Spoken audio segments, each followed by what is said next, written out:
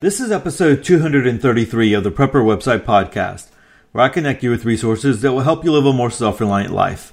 Today's articles are propane versus gas generators, what to consider, and 5 prepping rules that are actually myths. Hey, I'm Todd Sepulveda, the editor of PrepperWebsite.com. This podcast is an audible version with some commentary of articles that have been posted on Prepper Website, a daily curation of preparedness information. These articles are some of the best that have been recently posted on PrepperWebsite.com. All article links and show information can be found on the PrepperWebsitePodcast.com. Hey, I would like to welcome all the new listeners, and if you're not subscribed yet, make sure that you get a chance to do that in iTunes, Stitcher, or any other podcast network. Hey, don't forget that the Prepper Bundle is still on sale. The Prepper Bundle is going to be on sale till Wednesday. That is a great way to get a lot of preparedness content for not a lot of money. And if you do purchase it through my affiliate link, forward your invoice over to me. I'd like to send you a special bonus just for Prepper Website listeners. All right, so let's go ahead and get started into the first article of the podcast. This one comes to us from backdoorsurvival.com. And the article is entitled Propane versus Gas Generators, What to Consider. And I think it was a very, sometimes, I got to be honest, right? Sometimes you judge a book by its cover. Sometimes you judge an article by its title. There's a lot of good information here. And so if you are considering a generator, or even if you are considering maybe dealing with propane or gas at some point in a survival situation, or, just something that you're dealing with, something you're stockpiling, maybe you're stockpiling propane for a gas grill, right? Now this is going to be an interesting article for you. So let's go ahead and jump right into it. Power generators are an essential part of most prepping master plans. While solar power is an option, a backup generator offers many people a better alternative and access to power during an emergency. One of the big differences between solar and generators is that a propane or gas generator is portable. And I want to cut in really quick right here, right on the beginning of this article. There are solar generators that are portable and you can easily move them. I know that she's talking about a solar array because a little bit later on in the article she mentions a solar array, but there are solar panels that are portable, and you can break them down if you don't have them already locked down into a solar array or whatever. And even in a solar array, you would have to break them down. Okay, so let's go ahead and keep going here. If you have to bug out, then you must leave behind the solar array. There are solar power generators, but we will discuss those in a separate blog. In this blog, we focus on the pros and cons of gas and propane generators. The first thing that comes to mind when I start to compare fuels are those long lines at the gas station during a hurricane. It reminds me that during a catastrophic event, gas is difficult to find, harder to get to, and very much in demand. Then there is the problem of pumping gas. No power means no gas. So as a fuel source, gasoline has issues. The only solution is to buy it in volume and store it, which causes other issues. Gas goes bad after a while, and condensation can cause even more problems. It evaporates if exposed to air. Storing large quantities is a hazard during other emergencies such as fires. There are solutions. We have a fuel shed that sits away from everything else. Generally, we have around 20 gallons of gas on the property for use in all the gas-powered tools and whatnot. It is a system we treat the same way we do the food storage system we have in place, using the oldest first, rotating the supply, and replenishing it at the 50% mark. It is a system that works well and leaves us with a small supply of gas for emergencies before we have to face the crowds at the gas station if an emergency should occur. So, while gas has issues, there are solutions that can work. We have planned for an above-ground fuel storage tank, which worked well on the farm, but the gas trucks cannot make it out here to fill it, and we have local yahoos that like to drive around and shoot things. We instead opted for a 4 5-gallon plastic gas can system, which is easy to handle and refill. We also have a small herd of 1-gallon cans that we use to refill the equipment. The system still requires effort and care. Propane is a much simpler fuel source. Yes, it is still explosive, burns, etc. Still, I don't worry nearly as much about the propane tanks as I do about the fuel shed. The The biggest benefit of using propane is that the propane gas trucks have no problem getting out here, so refueling is easy. Propane also stores much better than gasoline because it is a liquid that converts to gas when used. For the house, we have a 200-gallon tank which lasts about a year. We top it off every quarter. We also have a 50-gallon tank which is for emergency use. In addition, we keep 4 of the 5-gallon tanks on hand for everyday use and refill those when 2 are empty. Most gas power generators come with a predetermined tank size, and depending on the efficiency of the unit, must be monitored often so as not to run out. There is also the chore of refilling a gas tank from a gas can, fumes, spills, and having to remember to refill it. With propane generators, you determine the tank size, and those can range from 5-gallon to 100-plus gallon tanks. This means that you can use the generator as needed without all the labor or management that a gas power generator requires. I have amplified the difference here more to show that propane is easier. The reality is that you likely will only use a generator for a few hours at a time during an emergency to preserve your fuel source. So the labor between the two for that setting is minimal. However, in a situation where you need power 24/7, propane is much easier to use. When you choose a generator, you want to pay close attention to the power it generates versus the fuel it uses. Efficiency is a big deal. Clearly, you want a unit that produces the most energy with the least amount of fuel consumption. In cold weather environments, gas or white gas is superior over propane, which is stored in liquid form or LPG. Liquid propane gas is different from natural gas, which is comprised mostly of methane and difficult to store as a liquid. The problem with LPG is not usually the gas, but the regulator. As a gas, LPG freezes, but it does so at some ungodly temperatures of minus 306.4 degrees Fahrenheit. Oddly, it boils at negative 43.6 degrees Fahrenheit. An LPG system uses pressure to raise the boiling point of propane so that it remains a liquid. The problem is not so much the gas, but the regulator, which reduces the pressure so that the amount of gas released is usable. In cold weather, regulators can freeze, and when that happens, there is no more gas available until the regulator defrosts. This process is also compounded by the fact that as propane turns from a liquid to a gas, it robs heat from the surrounding metal, which is also why the container gets cold as you use the gas.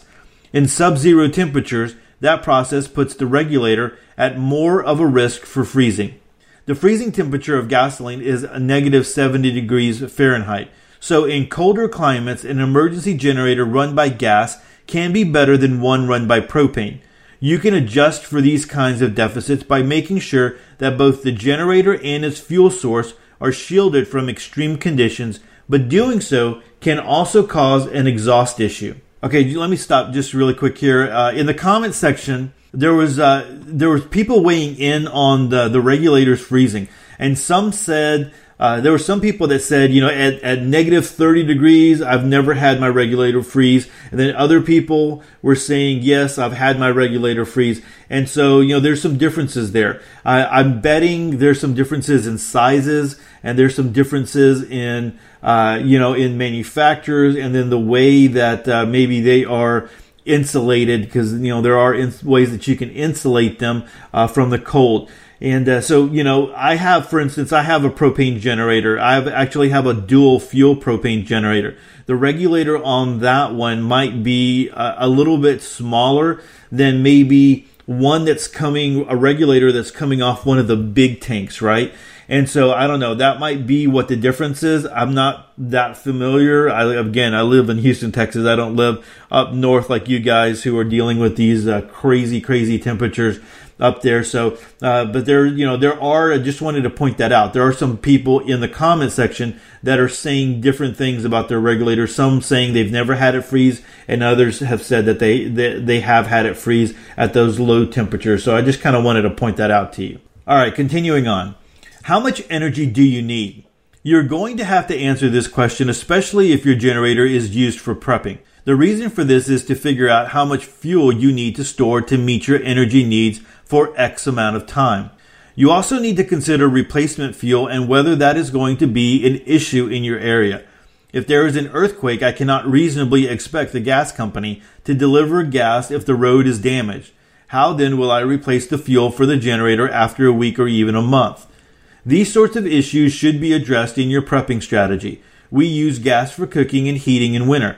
So the backup to that is to cook using wood and to burn firewood as a heat source during the winter months. On a regular basis, we use both gas and wood heat so that the furnace gets some usage, especially at night and in the mornings before the wood stove gets warm enough to offset the temperature. It is a system that works well. In the event of a natural disaster or if fuel becomes scarce, we can switch to 100% wood heat and cook either by electricity or wood. We have a small solar storage unit on the roof that keeps water warm enough in the afternoon to bathe. The water heater is electric, so if the power goes out, we have the solar backup. These systems mean that we have a diminished need for electricity during an emergency. Those needs include keeping the fridge and freezers cold and supplying lights as needed. It also means that 200 gallons of propane can last us for a long while, more than a year, because we have substitutes for other gas needs. Those are all examples of how my energy strategy works. In the direst of situations, we could boil water for bathing and cleaning. The reality is that you must understand your energy needs before you begin shopping for a generator. This blog walks you through some of the common problems, but every steed has its own challenge. Those are all issues that you must face. So while I could say that I prefer propane generators over those powered by gas, it very rarely gets below 15 degrees Fahrenheit here, and I don't have to worry much about the regulators freezing. It's insulated anyway. Delivery and replacement. Propane is typically easier to have delivered. It is also safer to store and can be used directly from its original container rather than having to refill a fuel tank. In an emergency, obtaining gas is iffy. Fuel stations run out of gasoline due to the higher demand, and there are decreased opportunities for that gas to be replaced until after other issues, such as road damage, are fixed. Which source works best for your situation? For mine, propane is superior to gas. Storage. Except in the coldest of environments, propane works well. If you are in an area where the temperature is below zero, then gasoline might be a better option for you. For me, storing gas is an issue because we are so prone to wildfire and gas is highly flammable. Use. How much energy you use and what options you have for supplying that energy is the biggest questions of all. Propane is the choice for me in my situation because I can safely store more of it and I have built-in backups that substitute how I use power. So the answer is to which is better, gas versus propane, is highly subjective. There is also not a blanket answer, and any answer you come up with should be supported by your preparedness strategy. All right, so good article there, just kind of a little overview. This person that is writing, is on a homestead that has a little bit more room to be able to have a shed where they're keeping some gas away from every place, all the other places around the homestead, and then has the propane and then the wood stove and then the solar array. So what I like about their setup here is they do have a lot. There's a lot of redundancy here if it's needed for whatever reason. I like the idea of if there is a SHTF situation or even an earthquake or a hurricane or something along those lines, you're not so dependent on gasoline to run your generator. You have those options, definitely, and so, and then again, all that redundancy.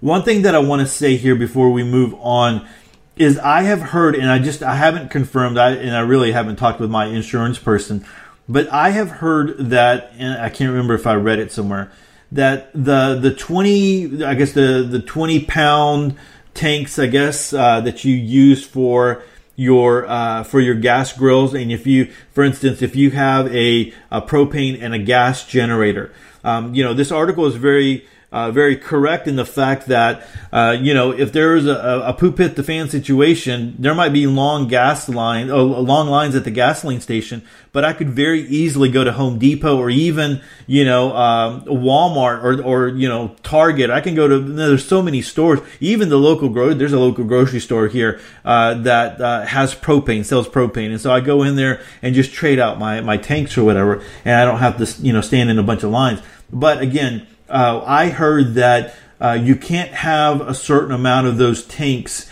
in your home for whatever reason. If you have more than 2 or something along those lines, and again, don't quote me on that, but if you have more than 2, it invalidates your insurance. And so, for instance, if your house burnt down, and even if those weren't the cause of it, that could cause you from losing any insurance money because you weren't operating safely or whatever. So anyway, I just kind of wanted to throw that out there. I'm not 100% sure. That's not something that I've asked my insurance person before, but something that maybe you might want to look into if you are going to be storing those tanks. There's maybe a certain amount of gallons of propane tanks that you can have, or even maybe it's not specific tanks. Maybe it's just a certain amount of gallons, right? Because you can have a big 50-gallon or 100-gallon propane tank, maybe like sitting in your garage or whatever. And so anyway,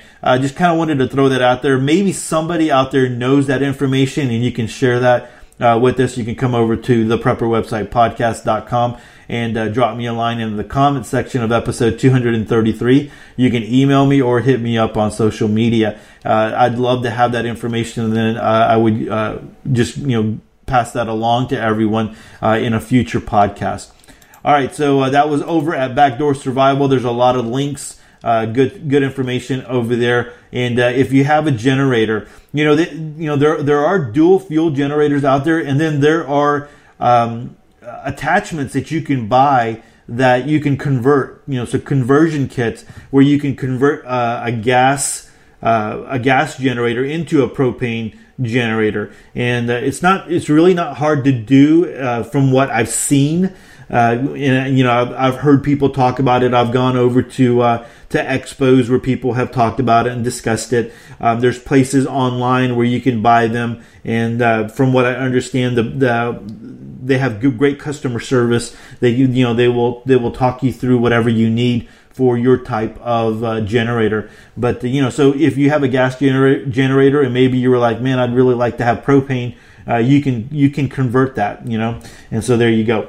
All right, again, that's over at backdoorsurvival.com.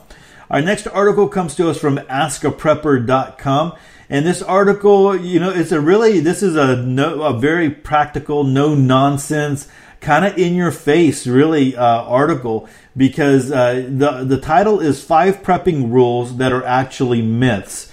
And so I really like this article because it really sets some things straight. And so I think you're going to enjoy it as well, especially if you're new to prepping, or maybe you've been prepping for a while. And there's some things out there that you just always hear, but they might not be as important or as relevant or as true as everyone touts it. So anyway, so let's go ahead and start reading this one again. 5 prepping rules that are actually myths. Rules.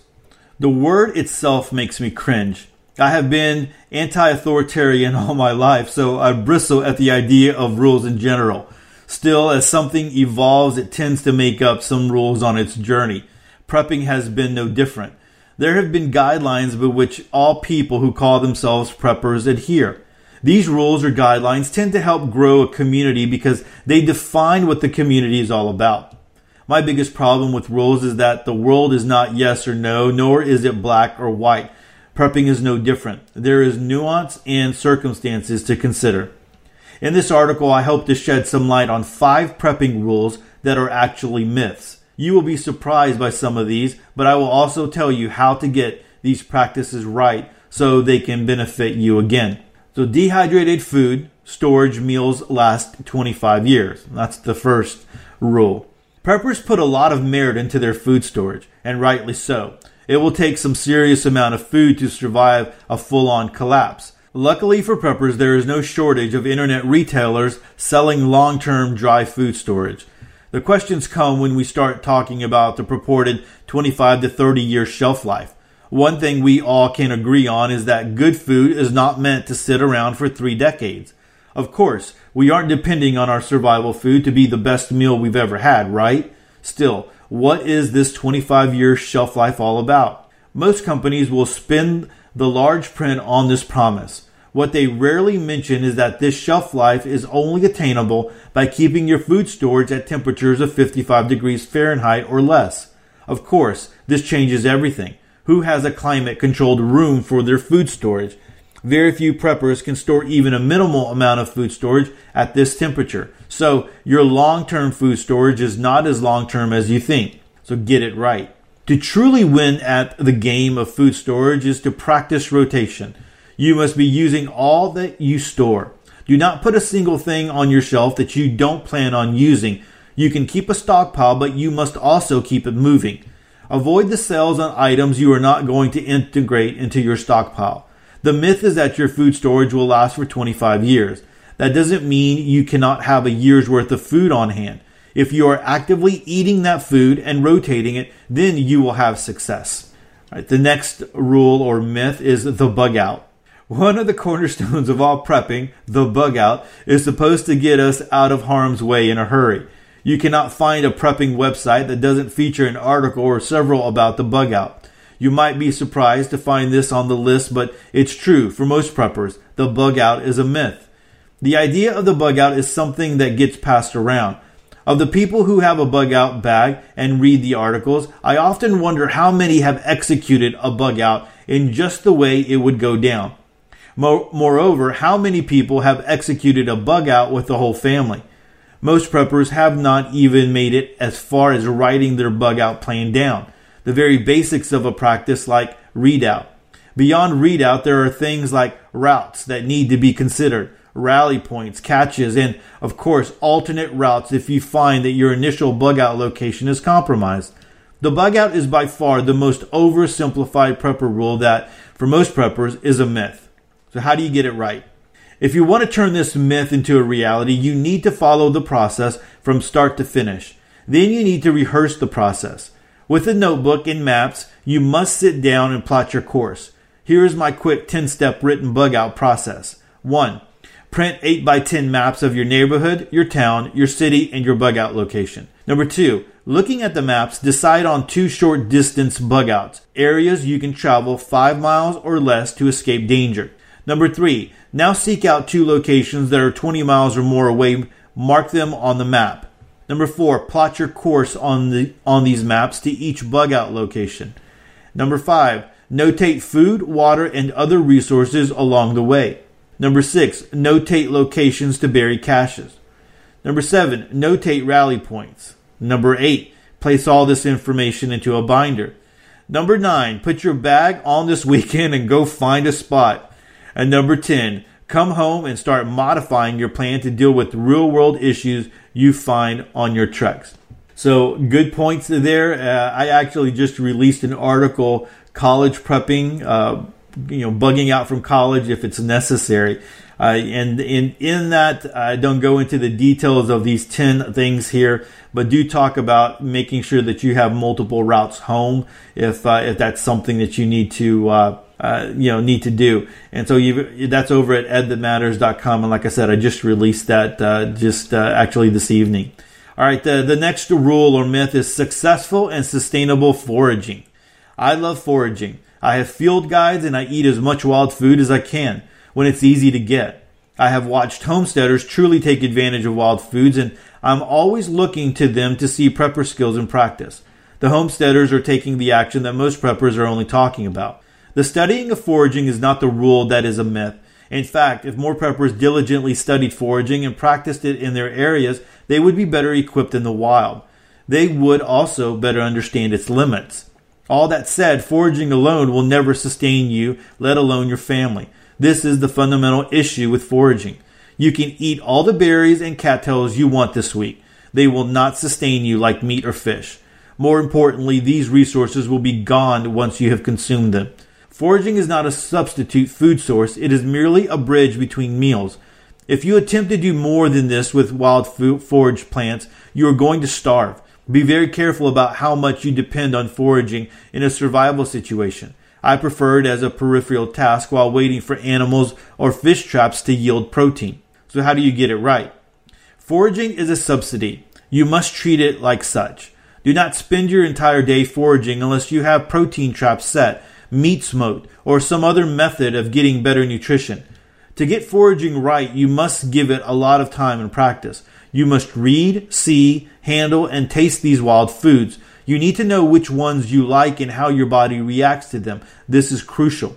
Wild foods deserve your respect and attention, but plants and seeds will never get you through the long haul. You must have skills to get yourself some protein. All right, the next rule or myth is preparing for martial law. Martial law, or overbearing militant government rule, is one of the most popular post-apocalyptic themes in all of prepping.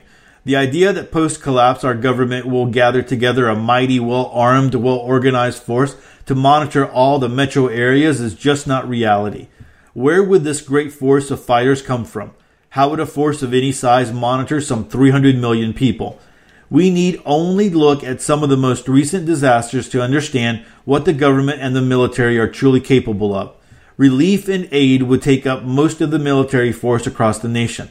Sending the rest into neighborhoods to control the population, confiscate guns, and instill curfews would be suicide. Nationwide martial law is a myth. So how do we get it right? There will be some semblance of law struggling to stay in power. This will be true of all localities. In this event, your family will be at risk. You may have individuals who have been given too much power or desperate people making decisions to keep order. Murder without justice is what I mean. Rather than preparing for nationwide martial law, you must be prepared to gather emergency intelligence using things like police scanners, shortwave radios, and HD camera drones. When you get your cues and you find that the police are disbanding, it's time to hit the road or at least head to one of those short-term bug-out locations we talked about earlier. All right, the next one is tactical training. You are no match for a gang of armed thugs. You may be a veteran, you may be highly trained, but you have a weakness that is never discussed on tactical forums. You have a family. David Jones, a 24-year Army vet, taught me about acceptable casualties one day. He explained that when a fighting force engages a target, there are acceptable casualties. As a prepper, you do not have any acceptable casualties. Who is an acceptable casualty? Your wife? Little Timmy? I mean, you don't even want to lose your brother-in-law. The gang you are facing does not share the same sentiment for their men at arms. While tactical training and movement drills can prove to be helpful in a collapse scenario, you should really be moving away from conflict and keeping quiet to avoid any altercation. If you find yourself daydreaming about your 300 blackout, body armor, and gunfights, you're going about this all wrong. Focus on a strategy of deterring and avoiding conflict until it is totally unavoidable. So how do we get this right? You are not a war fighter. You are probably a father or mother, and based on U.S. averages, you are probably out of shape. Don't put the people you love in danger by taking unnecessary risks. Being aggressive and offensive will not end well. Tactical training doesn't just have to be about shooting guns and breaching homes. You should pay attention to military formations and how these groups move silently. Also, you can focus on SERE training to avoid capture and detection. To be tactical as a family leader and a prepper, focus on communication, intelligence, and stealth. All right. I think this is a great article. James did an awesome job here. Hey, there's 42 comments. And like I always say, when there's a ton of comments, there's usually a lot of good information there, because people are providing more information and they're coming with that and sharing that. So anyway, go check this article out over at askaprepper.com and check out these rules. I mean, very practical, very sensible, very just kind of think it through. Again, it's very easy when you're new to preparedness, and if you are new, welcome and welcome to the journey. And you probably are new and you're coming into preparedness, realizing that we live in a very, very fragile world. But there's so many things out there that are written and that are said, and you really need to, when you first your eyes are opened up, you're just kind of taking it all in and you're just processing it all. and it's very easy to allow your mind to run off on some of these things. And then you start settling down a little bit. You start thinking through these things. You start really, truly reflecting. Maybe you start looking at some real world things like this article talks about, like, hey, look at what's going on in Puerto Rico. Look at some of the other disasters, like what happened here, even what happened here with Hurricane Harvey. It wasn't the government that got moving and started helping people. It was people that started volunteering and coming out and helping other people. The government did come and help, and organizations did come and help, but really the first responders were individuals, people who weren't their homes weren't damaged, and they were helping other people. And then we had people from all over, from Louisiana coming and from all over the place. Really, I know I have a pastor friend who was down in the around the Galveston area, and he's had church teams come from all over the country helping out, and they're going in and mucking out homes, and really that's all kind of done. Now they're all going on to other stages, but people from all over the country were coming and helping out, and still coming and helping out, and so that's great. But a lot of good advice here. I really appreciate articles like this. So again, that's AskAPrepper.com. Good job, James, on that one. Well, all right, guys, that's it for the Monday podcast. Thanks so much for starting your week off with me. I look forward to sharing more preparedness content with you through episodes this week. Hey, if you get a chance, come over to the Prepper website, podcast.com, and share out our episodes. We really appreciate it when listeners do that and kind of get the word of the Prepper website podcast out there. And if you get a chance and you are on social media, I'd love to connect with you. You can hit me up on Facebook, Twitter, or Instagram. And with that, choose to live a more self-reliant life. Choose not to be so dependent on the government grid or the grind. Until tomorrow, stay prepped and aware. Peace.